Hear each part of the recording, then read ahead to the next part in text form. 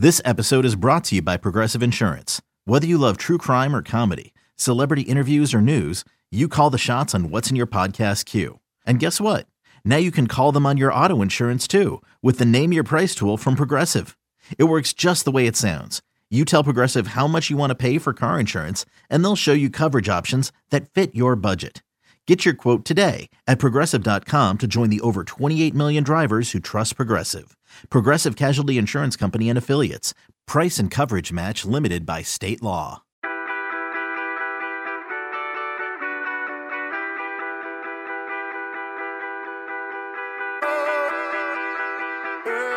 Welcome back, everybody, to another episode of the Junkyard Dogcast. I'm Jordan Hill. With me, as always, is Kip Adams. We are coming to you Wednesday afternoon, a couple days after 4th of July. Kip, how was your 4th? Did you have a chance to kind of enjoy Independence Day? Yeah, it was pretty great. I mean, obviously, it goes without saying that on 4th of July, it's going to rain. It's just part of the experience for us. But yeah, I mean, we still have people doing fireworks, last night going into tonight. So it's pretty obvious. Everyone's pretty excited about us, getting our independence. I can't say that my dogs loved it as much as I did, but you know what? That's just part of it. So yeah, pretty good weekend. The rain kind of cooled everything off a little bit, and it was a good time with the family. And I mean, the news didn't take a break either, over the holiday weekend. So a big week for, just recruiting and obviously college football in general. Yeah, no doubt about it. Anyone who's watching may be able to notice got a little sun hanging out at the pool the last couple of days, but good chance to kind of hang out with the family, get caught up before, kind of 4th of July is that point just a few weeks before SEC Media Days. To me, it's like season's almost here. It is right here, right around the corner, and before we know it, the season is going to get started. Yeah, I think we got some media days to talk about, and I think just looking at the predicted finish of the conference, and then the all conference teams will give us all up to talk about, and all the different award lists that still haven't come out. Those are obviously decent talking points, but this is it. I mean, there's a little bit of a lull here, and the coaches are going to use every minute to try to relax their families, but it's about time to get after it and start getting those workouts in, and fall practice. It's really going to be here but before we know it. So this is kind of that last little bit of calm before the storm that will be this 2022 football season. So it's kind of fun for us because while everyone waits for the season, there's plenty of recruiting news. It seems like every day, the last a week or so, and then in the next coming weeks, there's going to be more. So for us, there's going to be something to talk about and something to write about, pretty much every day for the next couple of weeks. Well, Kip, let's start with the news from Tuesday night. Georgia picks up a commit, which now stands as its only commit in the 2024 class. 4-star Nye Carr commits to Georgia, a guy from Colquitt County, that 6 foot, 170 pounds. Guy's been very productive. I had a chance to go through and look at what he has done down there at Colquitt County, which has become one of the powers in the state of Georgia as far as high school football. A guy that had 40 receptions for 856 yards and 13 touchdowns during his sophomore season. It's a guy that was averaging a little bit over 21 yards per catch. We had a chance, and Rusty posted this on Twitter, some of his highlights from some of the camps he's been to and had a chance to show out. This seems like a really big get for Georgia in that 2024 class. We'll obviously talk about in a few minutes that they'd had a little bit of a setback with their previous only commit in the 2024 class, deciding to flip to Miami. But a really talented receiver, seems like a guy that's in state. Seems like a very big get. What are your thoughts on just what you've either gotten to see or gotten to hear about Nye Carr, and what getting him and what Brian McClendon being able to land him just means as Georgia slowly but surely starts working on that 2024 class? Yeah, I think, you look at the type of receivers that Georgia kind of seems to be in the mix for. not just this cycle, but also previous cycles. It's usually, guys that have some size, 6'1", 6'2", the ability to kind of go down the field and win those 50-50 balls. The one aspect of the offense that they haven't really been able to kind of consistently put on the field is the slot receiver and just having that explosiveness. And that's when I look at Nikar, that's what stands out to me, is that he's explosive. I don't have any verified. We don't have verified not just speed, but measurements as well. I mean, is he 5'10"? Is he 5'11"? Is he going to be 6 foot? What we know is that he's a rising junior, so there's still room for him to grow. Does he end up being a legit 6 foot? We're not sure there, but what I see from him on film is that he has incredible ball skills and just explosiveness. And I think those are things that Georgia's been looking for and kind of lacked overall in the offense. It's had to rely on the outside receivers just to kind of whether it's the out, the fade. It's been kind of a not necessarily one dimensional, but it's been heavy in that area as far as the passing attack outside of an unreal Brock Bowers freshman season. That's kind of been what you've come to expect from Georgia wideouts. And so Nikar kind of brings a different element to his game. It's tough to make comparisons because, like I said, he still has 2 high school seasons to go out there and then continue to develop. But, you look at a guy like Rentavious Wooten, just a guy that in the slot was able to make guys miss in open space and take maybe whether it's a screen or, a 5-yard pass and maybe make a big play out of it. He's that kind of guy. And then just also a guy that, again, stretches the defense.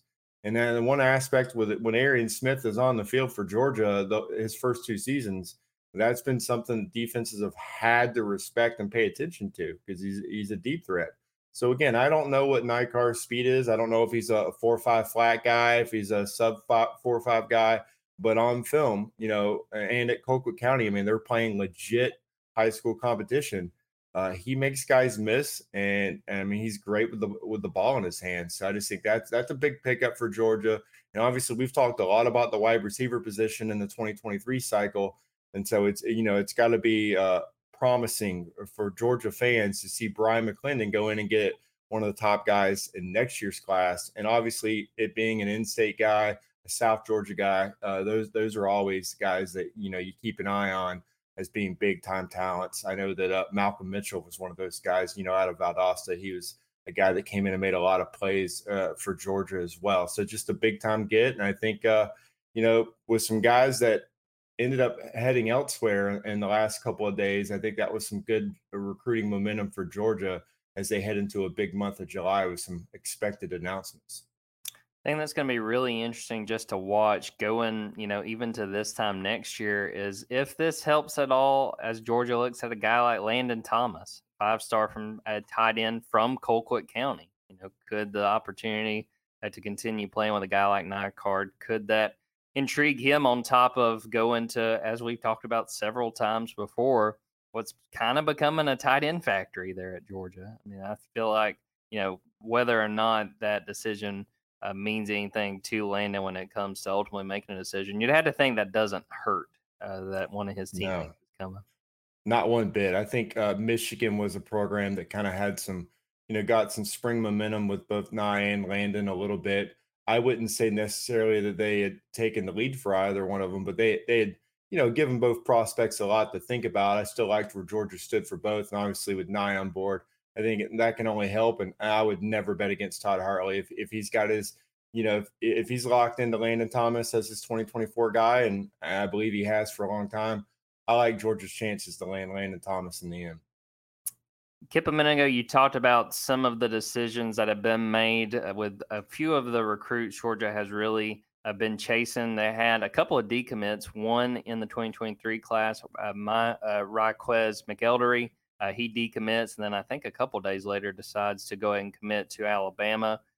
Also a 4-star in the 2024 class, Antoine Jackson, a guy that had been committed to Georgia. He flips to Miami, so he is now a Hurricanes commit. And then really at this point, the other decision that has been made in the last few days, Sadir Mitchell, a 4-star defensive tackle, a guy that, seemed like for a while there was momentum for Georgia and really pursuing him and adding him as a potential sort of maybe not so much an heir to Jordan Davis, but a guy that could play that kind of position down the road. What do you think of what sort of happened on the trail these last few days for Georgia? And any thoughts that really stand out to you about these decisions in particular with these three recruits? Yeah, I had some guys. Georgia's not going to get all of them, and as you said, I mean, Steer Mitchell, Malik Benson committing to Alabama, the wide receiver, the JUCO wide receiver, Deshaun Womack picking LSU, another talented defensive lineman. The defensive line board for Georgia was pretty deep. This is a deep defensive line class, and obviously Trey Scott coming into this class, being able to send three defensive linemen to the first round NFL draft. He's got some recruiting equity there, but at the same time, you're not going to land them all. Some guys are landing elsewhere, but still like where Georgia is in this class, and people start looking to see how they're going to replace that trio maybe this cycle. You got one guy that's planning on announcing his commitment this month, and that's gonna that's a big time target. You talk about a Jordan Davis replacement. Jamal Jarrett out of Grimsley High School in Greensboro, North Carolina. He's announcing his commitment July 19th. Still like where Georgia stands there, and that's a guy that's 6'5", legit 6'5", pushing 6'6", 345 pounds. That is that guy that can be that Jordan Davis replacement. So that kind of helps you out there in that aspect. But I think overall, there's still plenty of other defensive line targets that Georgia's heavily in the mix for. You look at Jordan Hall out of Jacksonville, Florida, Westside High School. He's 6'4.5", 300 pounds. I mean, that's a guy that Georgia's definitely involved with, has high on their board, and they're pushing for him. And then you have Kelby Collins from Gardendale High School in Alabama, 6'5", 280 pounds. We've cautioned over and over again that the guys at Alabama, they're tough to get. But again, continue to like where Georgia is with Kelby right now. We'll see if they can continue that momentum. And then obviously you look at James Smith, part of that Carver duo at Montgomery High School, 6'4", 310 pounds. Another guy that, just like Kelvin Collins, can play all across the defensive line. And those are guys that Georgia's in a really good position with right now. In the month of July, these guys don't have decision dates in mind right now. So Georgia's going to have to continue to recruit them. And so that's just kind of where things stand right now. But, I think that Georgia has to feel good about where they are with those guys. And they're making decisions on, a lot of guys as far as how hard they push for them, just because they want to make sure that they're still in with their top targets. You don't want to use those spots and then come back around and kind of regret and wish that you'd held out for some of these top guys. So I think that Trey Scott has a pretty extensive defensive line board right now. He's keyed on the guys that not only he likes, but he likes where he stands. And I just think there's some patience that needs to be, put into place for some of those recruiting battles that are going to go possibly into the season. But, getting a guy like Jamal Jarrett, that'll be huge for Georgia on the defensive line recruiting. I think it was Jordan Harris in the chat asked who is on Friday announcing. The only person I'm aware of for Friday is Shamad Umarov, the offensive tackle, a 4-star. I'm not sure there's anybody else that's going to announce on Friday. Another guy on Saturday, Jaden Wayne, a guy, a 5-star edge, a big guy that's going to announce his decision on Saturday. So some more news to kind of follow, some more news to watch as far as targets go for Georgia. And I had a few people in just, on Twitter and even just texting me concerned about how the class is shaping up. And I mean, I think you summed it up, Kip. They're not going to sign everybody. That wasn't the case, 3 years ago, wasn't the case last year. It's not the case now. It's just a situation where you work through, you figure out who wants to come to Georgia. You look at the options you have, and then you do your best to bring in those top guys. And I think that Georgia, last I had looked, right now Georgia stands 7th in the team rankings. Obviously a long way to go. And still, a big month of July left, which we can talk about in a few minutes. But, there's a lot still left on the board. And I think if you're a Georgia fan, there's no reason to panic right now, a couple days after the 4th of July. Yeah, and I mentioned having to make decisions for spots. And you mentioned, who's announcing this Friday. Shamarad is a guy out of Denmark High School in Alpharetta, Georgia, who's 6'6.5", 330 pounds. And, a lot of people had mentioned Tennessee with him. I like where Georgia is. And like I said, with spots, it's tough. But you know that Georgia saw Raquise McElderry, they had him on campus multiple times. They had him in camp. They knew what they had in him, but I had mentioned multiple times about this class and how valuable just being versatile is to Stacey Searles and Todd Monken and Kirby Smart. They want guys that can cross train at multiple positions. And so right now you have a guy in Joshua Miller on board who could play, again, multiple positions along the line. Obviously, Bo Hughley out of Langston Hughes. I mean, he's a top 100 offensive tackle. You don't turn those away at all. So you look at they have 2, maybe 3 spots along the offensive line. Monroe Freeling out of Oceanside Collegiate Academy is another top 100 offensive tackle. They're going to key in on him for sure. And then you have Carver Columbus 4-star Kelton Smith. He's another guy that can play multiple positions. So they valued those guys. Those are priority targets.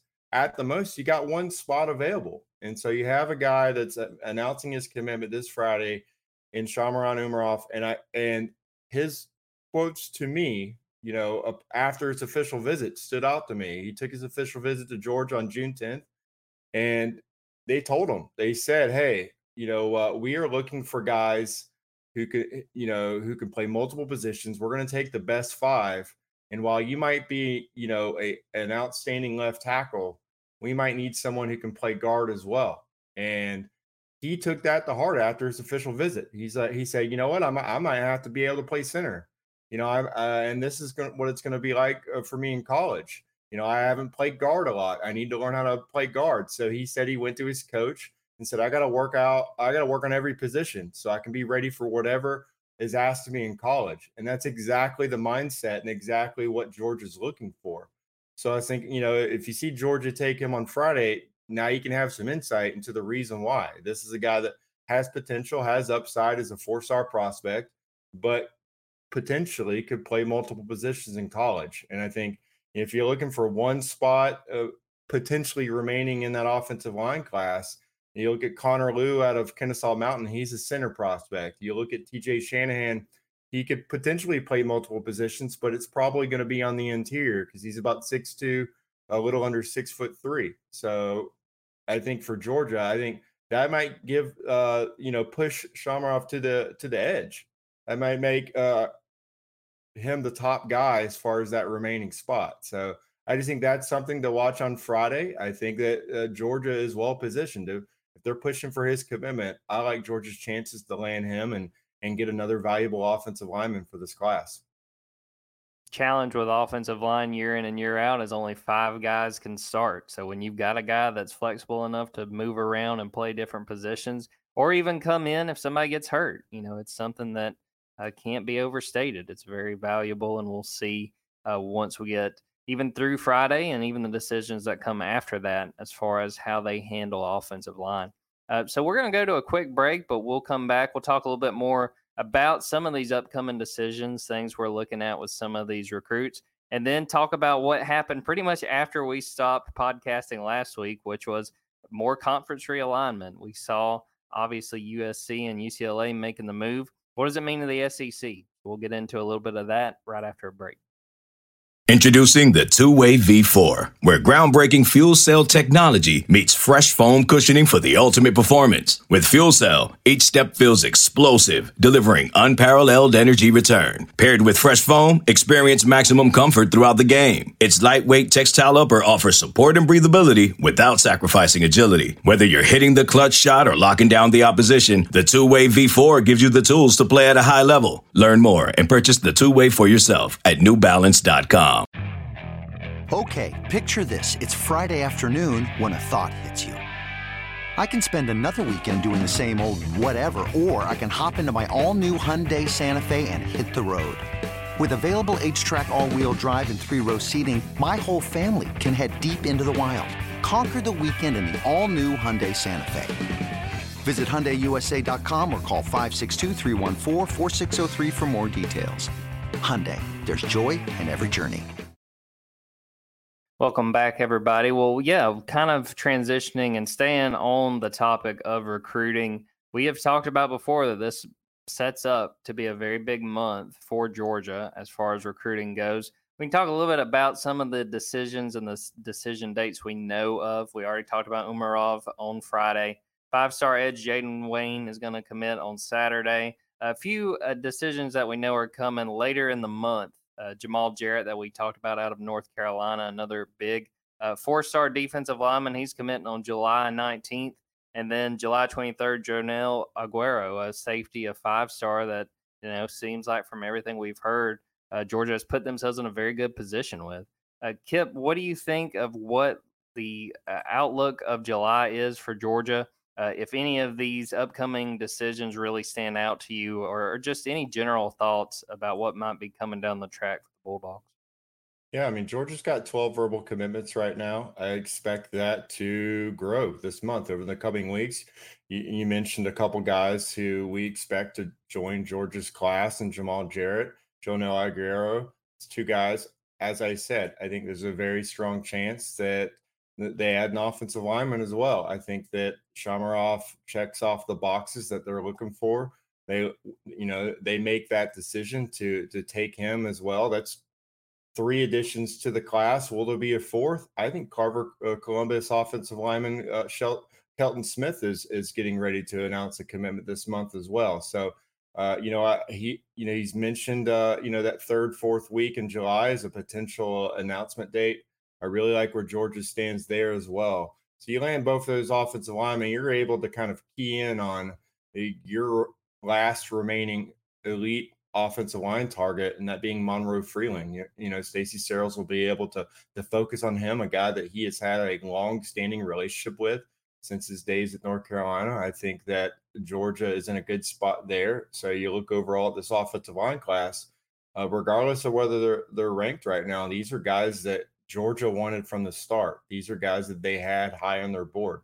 These are not, plan B or plan C guys. These are guys that they wanted early on in the process and are getting on board here in the summer and keying in on maybe their last target going into the season. So I kind of just, I think that Georgia's got a shot to go into the month of August with 16, possibly 17 or 18 commitments on board for this 2023 class. And that's a pretty good spot to be in, because there are going to be some guys that announce in August as well, trying to get that decision out of the way before their senior season. So it is not out of the realm of a possibility that Georgia, has 20 commitments once the season actually begins. So I think right now that, there are some guys in the last week that announced for schools that are not Georgia, but I would not, have anything but optimism when looking at this Georgia 2023 class overall, and just, at positions of high priority, especially along the offensive and defensive line.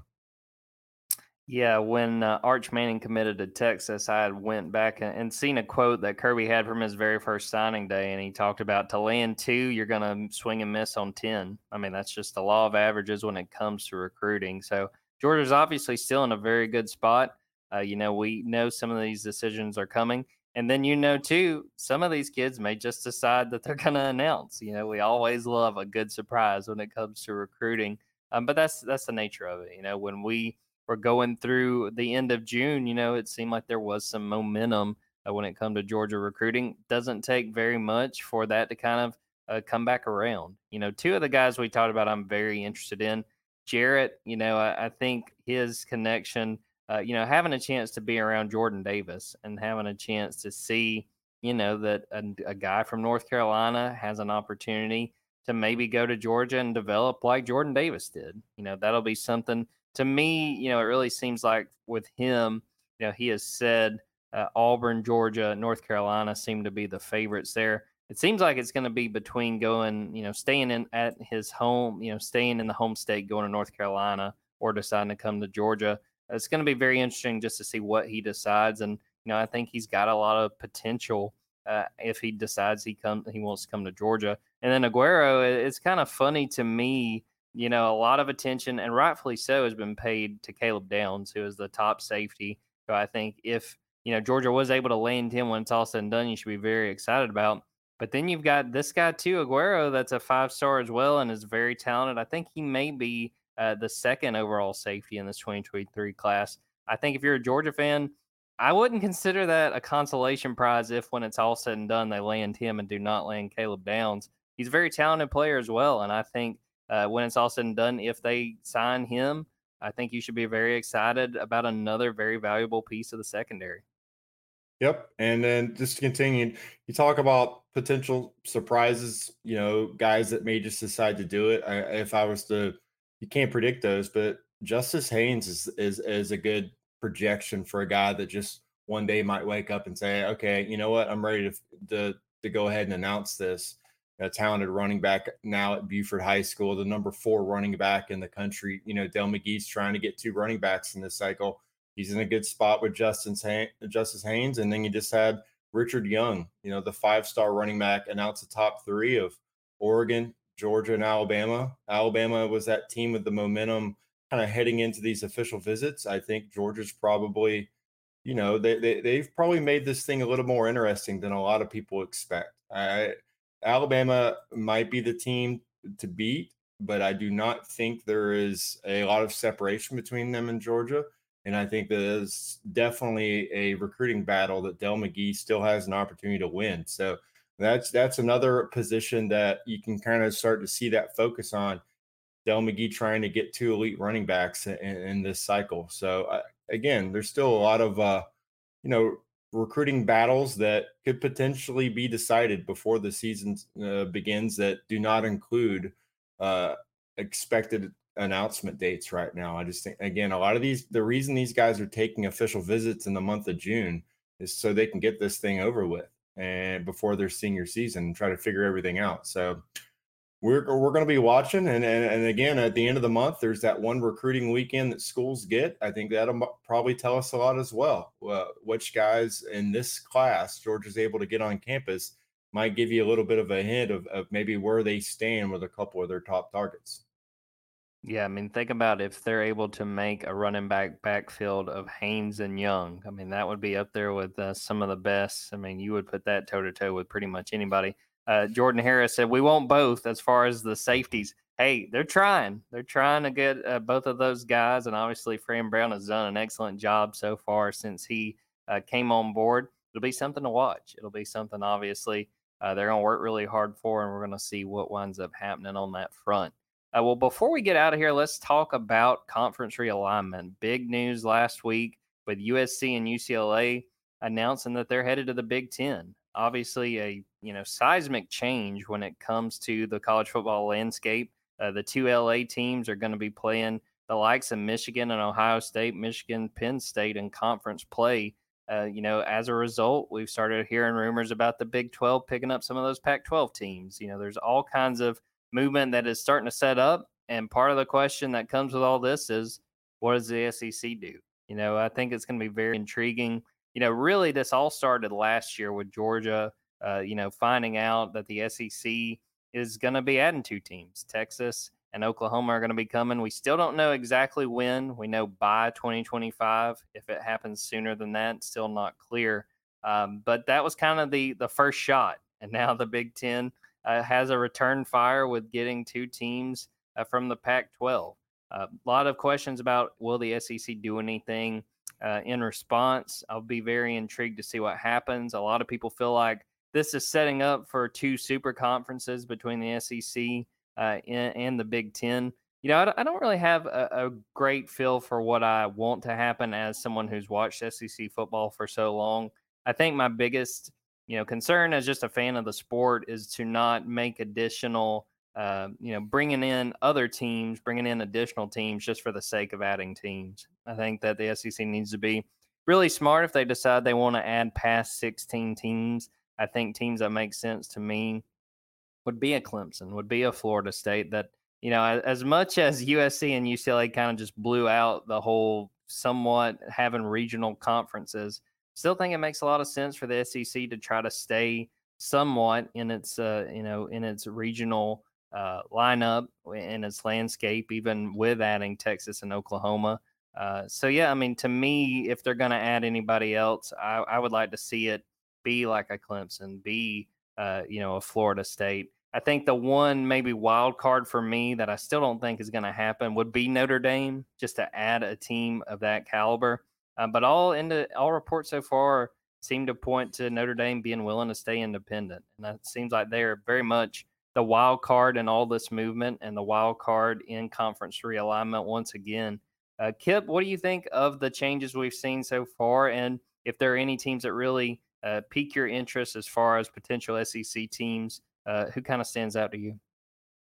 Props to Greg Sankey for getting out in front of this and getting the SEC to 16 teams, before anyone else. He got the right schools. Everyone's opinion, will be pretty varied and pretty polarizing as far as whether super conferences are good or bad for college sports. But it's pretty clear they are inevitable. And I think it's pretty clear that Greg Sankey was preparing for that and that he planned on getting the SEC to 20 plus teams all along. And there was a lot of backlash whenever the news broke that the SEC was adding Oklahoma and Texas to the conference. But now it looks like that was the right move then.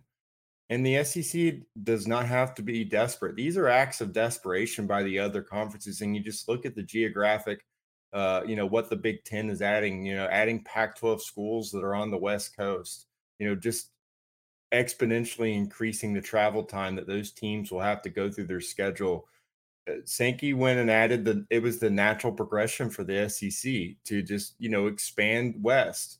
And as you said, the SEC doesn't have to go outside the ACC to get its teams. There's no need. They're able to pick who they want. If they wanted any Big 12 teams, they could have them anytime they want to. So I don't think they're, for the SEC, they can sit back and they can look at the ACC and they can go, well, you know what? Clemson makes sense. Virginia Tech makes sense. Miami makes sense. And Florida State makes sense. Let's add those teams and get to 20. And then, you know what? We can look at the next tier of schools after the next dominoes fall. But I mean, at the end of the day, this is all about renegotiating TV deals. And I don't know if this means Oklahoma and Texas will join the SEC earlier, because I don't think that the fee, they might not deem the fee worth it. I think it's going to be over $80 million a school to break off early. So if they're going to do that, I think the conference goes right to the ESPN and says, make it worth it for them to join us early. You guys make it happen. And there's motivation now. I mean, now that the Big Ten is ramping up its conference to trying to add 2 teams in 2024, it makes sense for the conference to go to ESPN and say, okay, you want those schools here earlier, make it happen.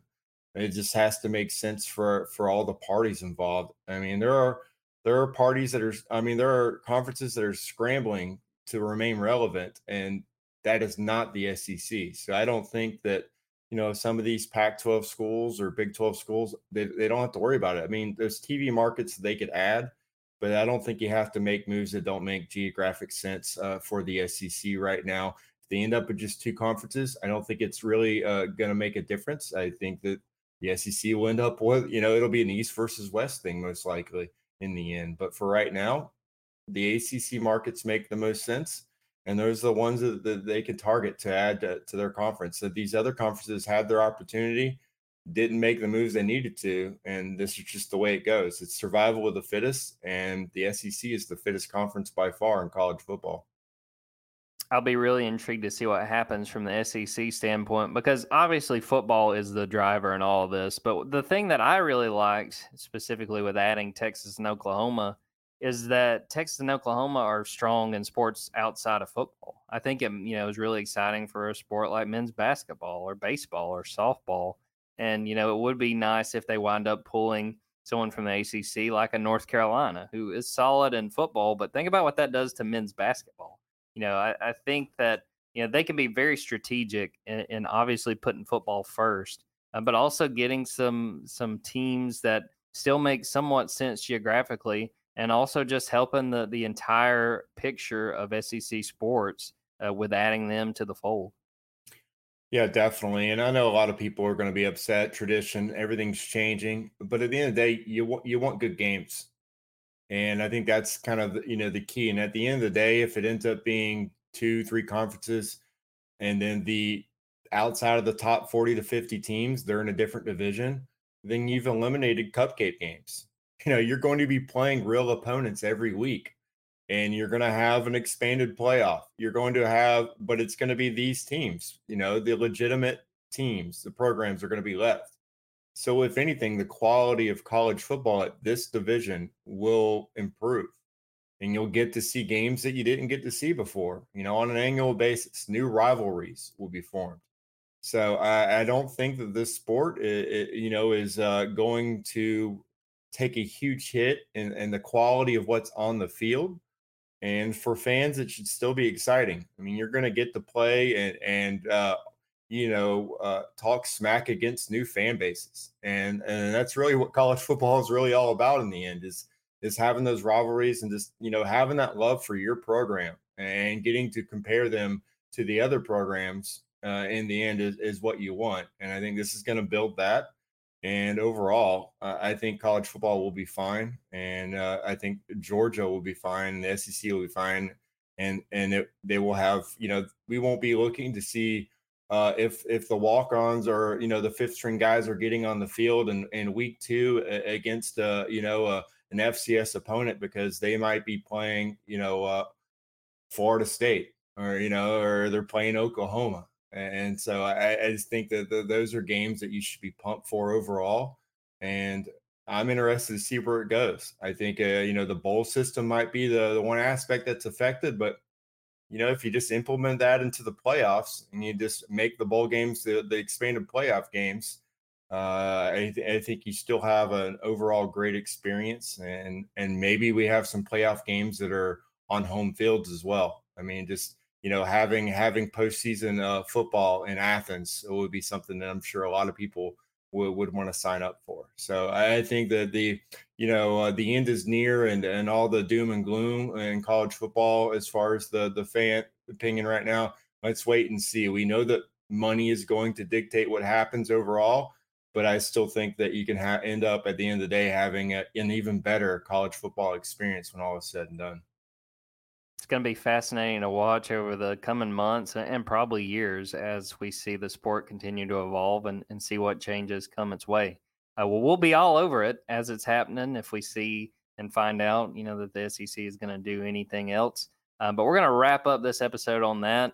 Thanks to Kip for popping back on.